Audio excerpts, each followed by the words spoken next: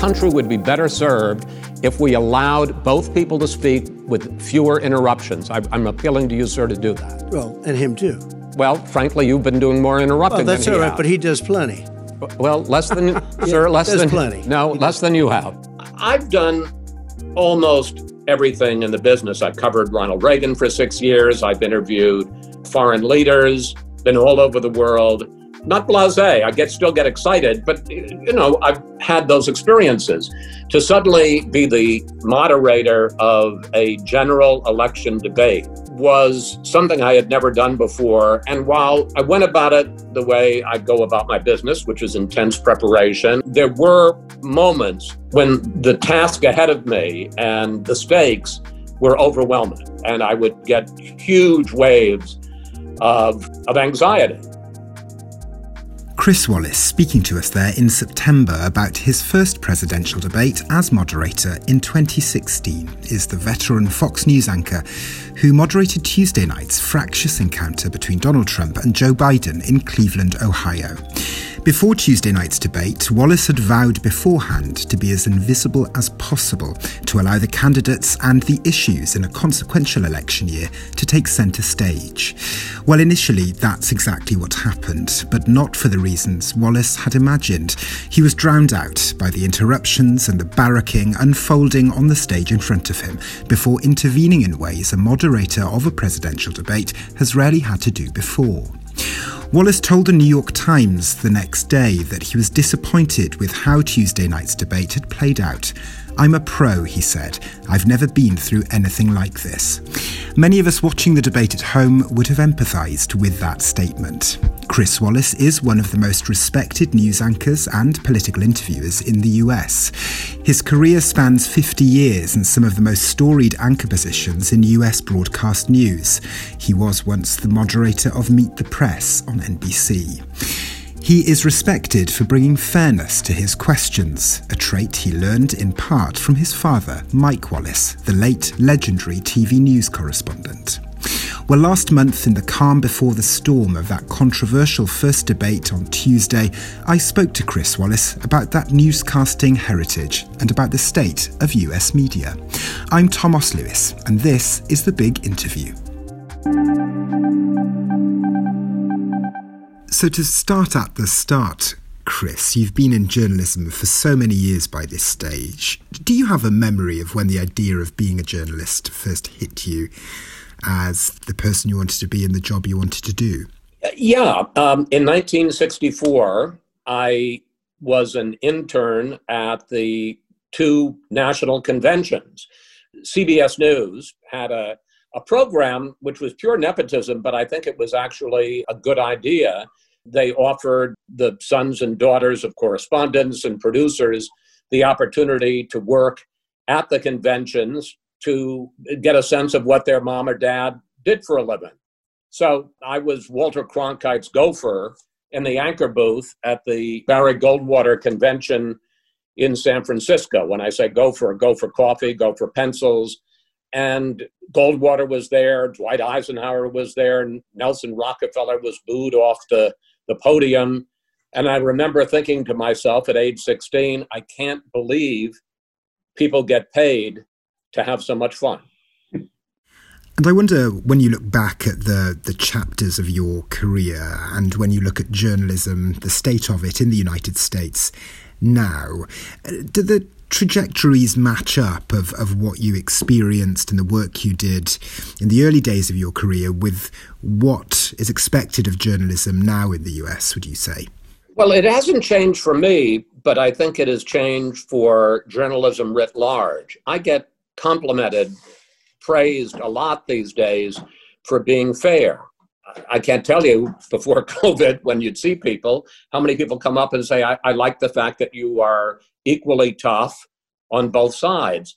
And while I like being praised as much as the next person, I actually find it a depressing commentary on the state of journalism today. Because when I started full-time in journalism in 1969 as a reporter for the Boston Globe, being fair was the bare minimum requirement that kept you from being fired. You were praised for how you wrote, how you reported, how you broadcast, but you didn't get praise for being fair. That was just assumed.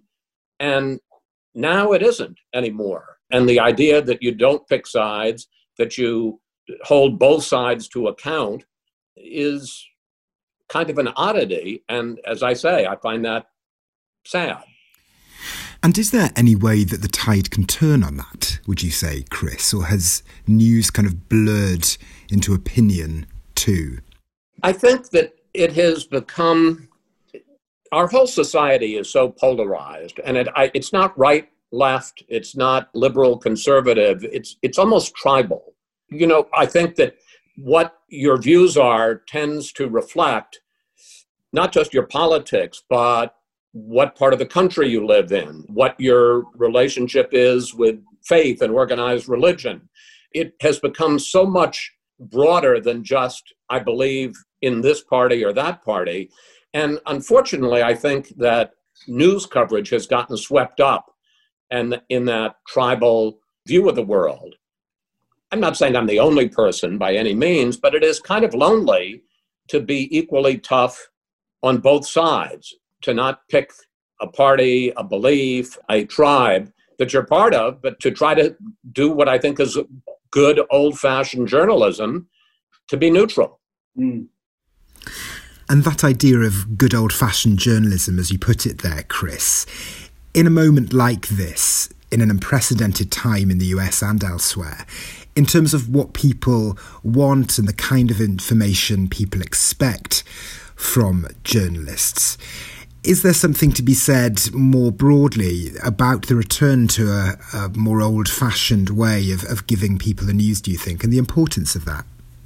Well, I think there is, but I don't think that's the way journalism is headed these days. I'm not saying it's going to continue, but when you look at cable news, and I would include all three cable news channels, when you look at the major newspapers in this country, I can't speak so well or I really at all about overseas, I don't see it headed in the direction of fact generally.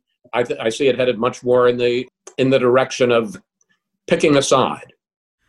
And to turn to Fox News itself, Chris, and this is the only question I'll ask you about this, but it's my sense as an outsider in some way to the US media, and I guess to a lot of people who maybe don't watch a lot of Fox News Channel's coverage, that Fox News is criticised quite heavily for having created the kind of polarised extremes of the debate that is taking place in political discourse at the moment. How would you respond to that? I think Fox News has contributed to it, but so has CNN, and so has MSNBC, and so has the New York Times. And it's interesting, I did a session at Columbia Journalism School, I think in January, February. It seems like a lifetime ago, but pre-COVID. And Maggie Haberman, the very able New York Times White House reporter, was there. And I was getting asked a lot of questions about prime time at Fox News. And I pointed out that she wasn't getting asked nearly as many about the very liberal editorial page of the New York Times. And my conclusion about that, and I say this about a lot of media writers, you know, not people who are covering the news, but people who are covering the media. I think the reason that we hear about it more at Fox News is because most of the media writers are liberal and they're offended by the opinion at Fox News, while they're not offended by the opinion at CNN or MSNBC or the editorial page of the New York Times. But I think it's just as legitimate a question for them as it is for us.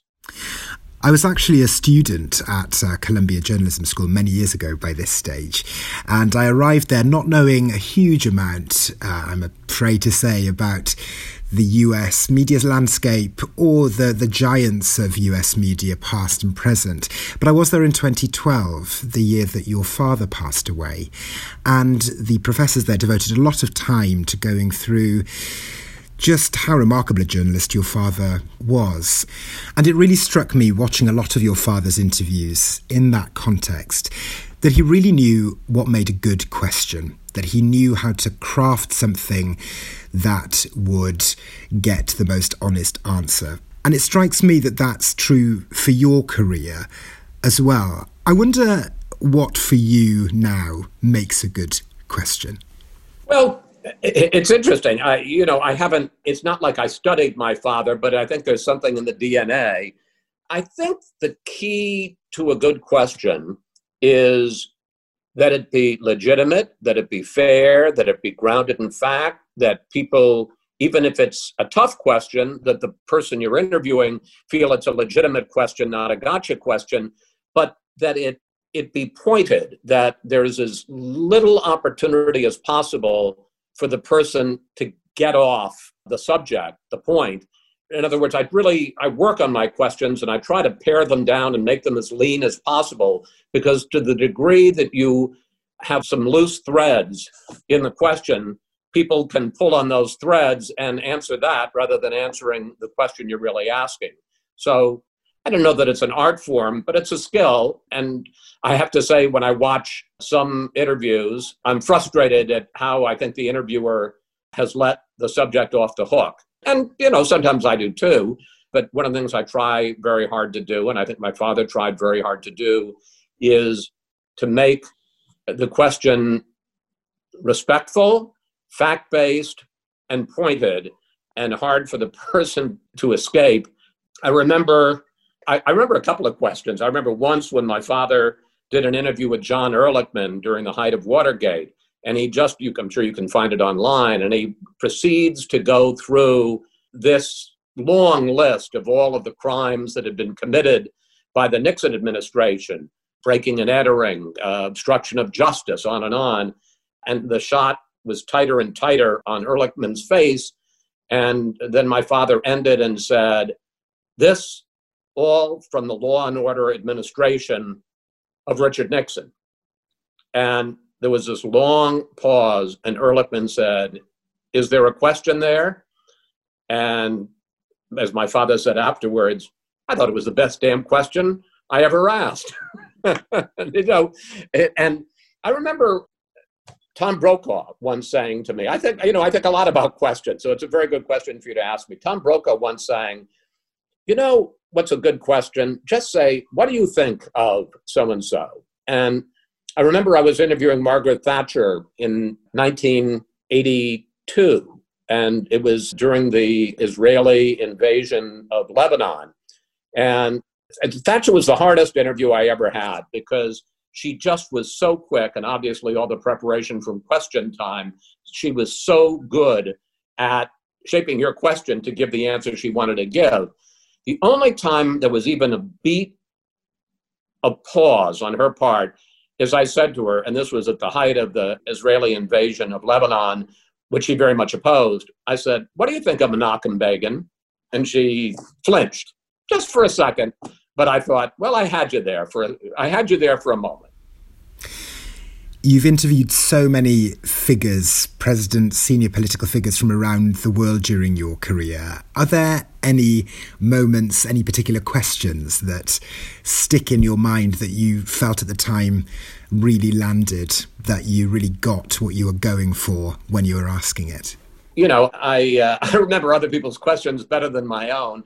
But in the 2016 debate that I moderated between Trump and Clinton, I asked about the fact that he kept saying that the election might be rigged. And I kind of broke a little bit away from my moderator's role and said, "Mr. Trump," he was then a candidate, "one of the things that we pride ourselves in this country is the peaceful transition of power. Are you willing to say here and now that you will accept the results of the next election?" And he said, "I'll keep you in suspense." And that was the lead from that debate. And, I thought, I often think the initial question is not the most important. I almost view that as a throwaway to get the conversation started. The key, and I'm sure you found this as an interviewer, the key is to really listen and to follow up. And it's the follow-up that gets the news. And to look back to the presidential debate of 2016, Chris, you became the first Fox News host to be invited to moderate a presidential debate. You moderated the final debate between Hillary Clinton and Donald Trump. And just reading some of your accounts of the preparations for that from a few years ago, what struck me is a phrase you used in which you described the presidential debates as, "This is civics. This isn't just a television programme. This is something very raw and very real." What was the process of preparing? What does that process look like when you are asked to moderate a presidential debate? I think it's quite different than being an interviewer because it's a debate and you're there as the moderator, the referee, and it's like being the referee in a prize fight. They're the two combatants and you're there to just make sure it's a good, fair fight. And so one of the things that I thought then, and I have thought even more since, is it's not about you. That the best moderator is when the debate is over, that people say, who moderated that debate? I can't even remember. Then you've done a good job, because to the degree that you interfere or step in or intrude in the debate, you have not done what you're supposed to do. It's a very different, an interview is you and the subject, but a debate is the two of them debating and you're simply trying to facilitate the conversation. And I think unless you're there, it would be pretty hard to imagine for anyone exactly what it's like to be sitting in that seat on your own in front of the two people vying to be the president of the most powerful country in the world. Did you feel exhilarated while you were sitting there? How nerve-wracking was it? As I say, I can't really quite begin to imagine what an experience that must be like. It's good that you asked this. I've been thinking about it. So I've done almost everything in the business. I covered Ronald Reagan for 6 years. I've interviewed foreign leaders, been all over the world. Not blasé. I still get excited, but I've had those experiences. To suddenly be the moderator of a general election debate, and it was 20 days before the election. So 20 days later, one of these two people on the stage is going to be the next president, was something I had never done before. And while I went about it the way I go about my business, which is intense preparation and sort of gameplay, well, if he says this, where do I take the debate? There were moments when the task ahead of me and the stakes were overwhelming. And I would get huge waves of anxiety. And then you'd calm down and go about your business. But I remember the night of the debate, and the heads of the debate commission were talking. This was 2-3 minutes before the debate was going to start. And I was standing in the wings just off stage. And I looked up and I said, "Dear Lord," literally, I've never done this before. I said, "Dear Lord, if you get me through the next 90 minutes, I will never ask you for anything." So then I walked down, and in the audience, on one side are Bill and Chelsea Clinton. In the audience on the other side are Melania and Ivanka Trump. So it was kind of, for somebody who's done everything, it was intimidating to me. I sat there. You had a couple of minutes as they were preparing, just to sort of get your legs under in the moderator's desk, and the debate began. I read the teleprompter, and they both came out, and I remember the first couple of questions, maybe the first 5 minutes, that I heard this voice asking questions, and I kept thinking, who is that? It was me, of course, but it was an out-of-body experience. But about 5 minutes in to this 90-minute debate, I thought, I can handle this. I've done this all my life. And then I had a challenging, intense, but very good time for the rest of the debate. And in terms of the idea of keeping things not tied to a script, I'm thinking of your interview that you did with the president in July this year. And I wonder how you prepare for an interview like that with this president particularly. I don't know. I can't say that it's so different than it is than preparing for an interview with any president. I will say, in one sense, it's easier with Donald Trump. And that's because he uses the same lines and the same facts over and over, whether they're true or not. So, in a sense, it's easier to prepare because you kind of know what he's going to say.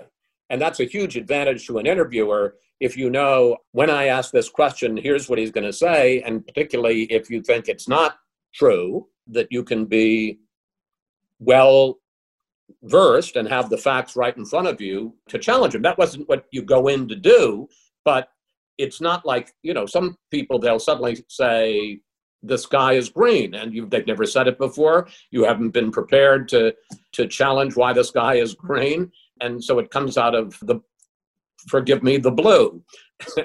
But with the president, you kind of know what arguments he's going to make, which makes it a little bit easier to prepare for that. But how do you keep what you want to ask on track when, for example, the series of answers you've been getting are maybe slightly off the script that you'd imagine in your mind that they would be? How do you keep sight of what you want to get overall from the interview as it's unfolding? It's a good question. The answer is you don't. You pick your fights. And there are certain things you think, I'm going to make an issue of this, and there are some that you just let go, which isn't to say that you are agreeing or you can't you can't argue about everything. And in that interview, you told the president that you were surprised that he'd agreed to sit down with you. He had, in the weeks before you sat down with him at the White House, been pretty mean to you online on his Twitter account. Where did that surprise come from for you when he agreed to sit down with you? It's a funny thing about Donald Trump. People often ask me, because I've known him not well, but I've known him since well before he became president. So I've had a lot of experience with him. The thing I would say about President Trump is I've never seen a bigger difference between the private man and the public figure than with Donald Trump. He's a very nice man. He's polite. I'm talking about in private. He's polite.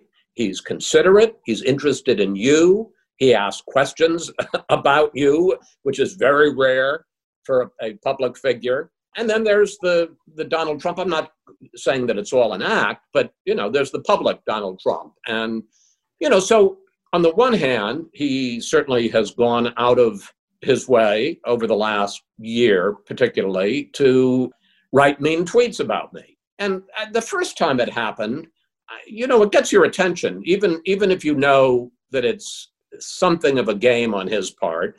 He's the president of the United States, and he's calling you out. And with me, sometimes in quite personal terms. But again, he calls me out. He says, you're not your father. He said it over and over. So the first time, maybe it stings a little. And after that, it kind of becomes noise. It's interesting to hear you characterize the president in that way. I think I'm probably not alone in maybe being a little bit surprised in hearing the president characterized in those terms. When you look at the presidential election this year, we're told that it is the most consequential election ever to have taken place in the United States. It is undoubtedly taking place in a moment that is without precedent. Does this feel like this is a consequential election for you in the context of all of the other election races that you've covered throughout your career so far? Well, yes and no is the answer. No, in the sense that I think every election that I have covered since I started doing this in 1980 with Reagan and Carter, people have said this is the most important election of our lifetimes. It's really become a cliche. And I vividly remember people saying this about Trump and Clinton 4 years ago. There was something in your question, though, which I will agree with, when you said not that we've not had one that has happened in these circumstances. Well, we've had them in pretty dire circumstances, in the midst of wars, in the midst of economic collapses. But 2020, in my long experience, is a pretty special and challenging year. We've had this terrible pandemic. We've had a painful economic collapse. We've got serious racial tensions. We've had each of those, not so much the pandemic, but certainly economic issues and racial tensions in the past. I'm not sure we've ever had all three at the same time. So this does feel more consequential than other elections.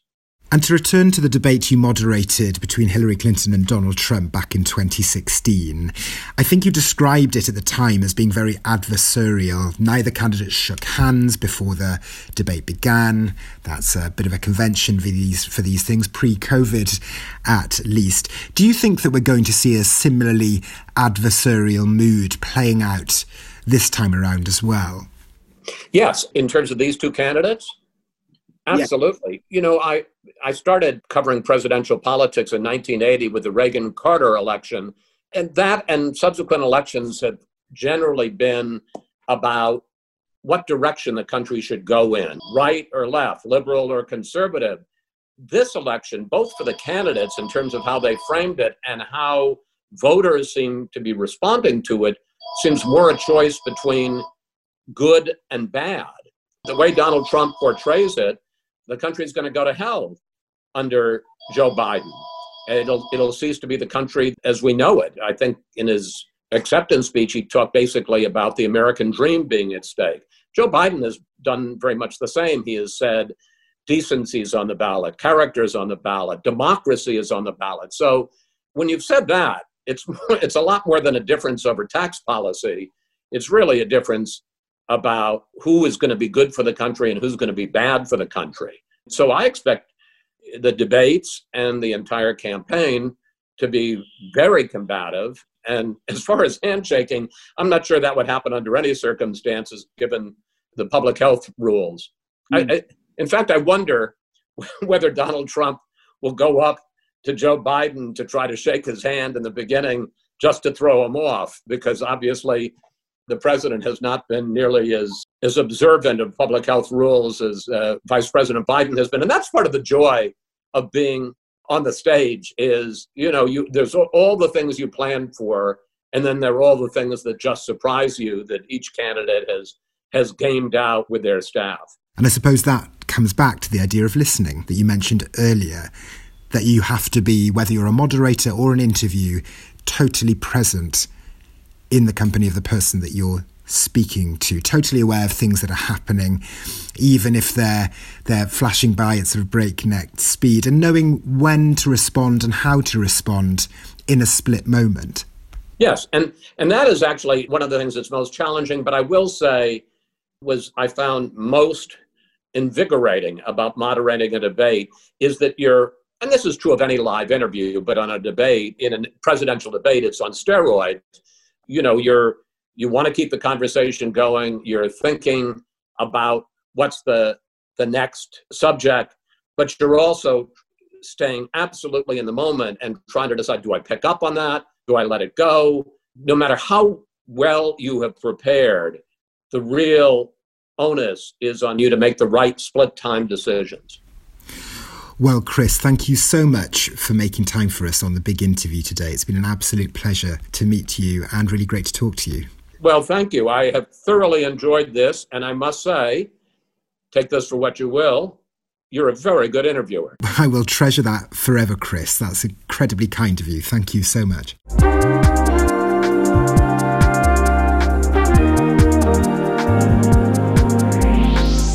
My thanks to Chris Wallace. Chris's new book, Countdown 1945, The Extraordinary Story of the Atomic Bomb and the 116 Days That Changed the World, is published by Simon & Schuster and is available now.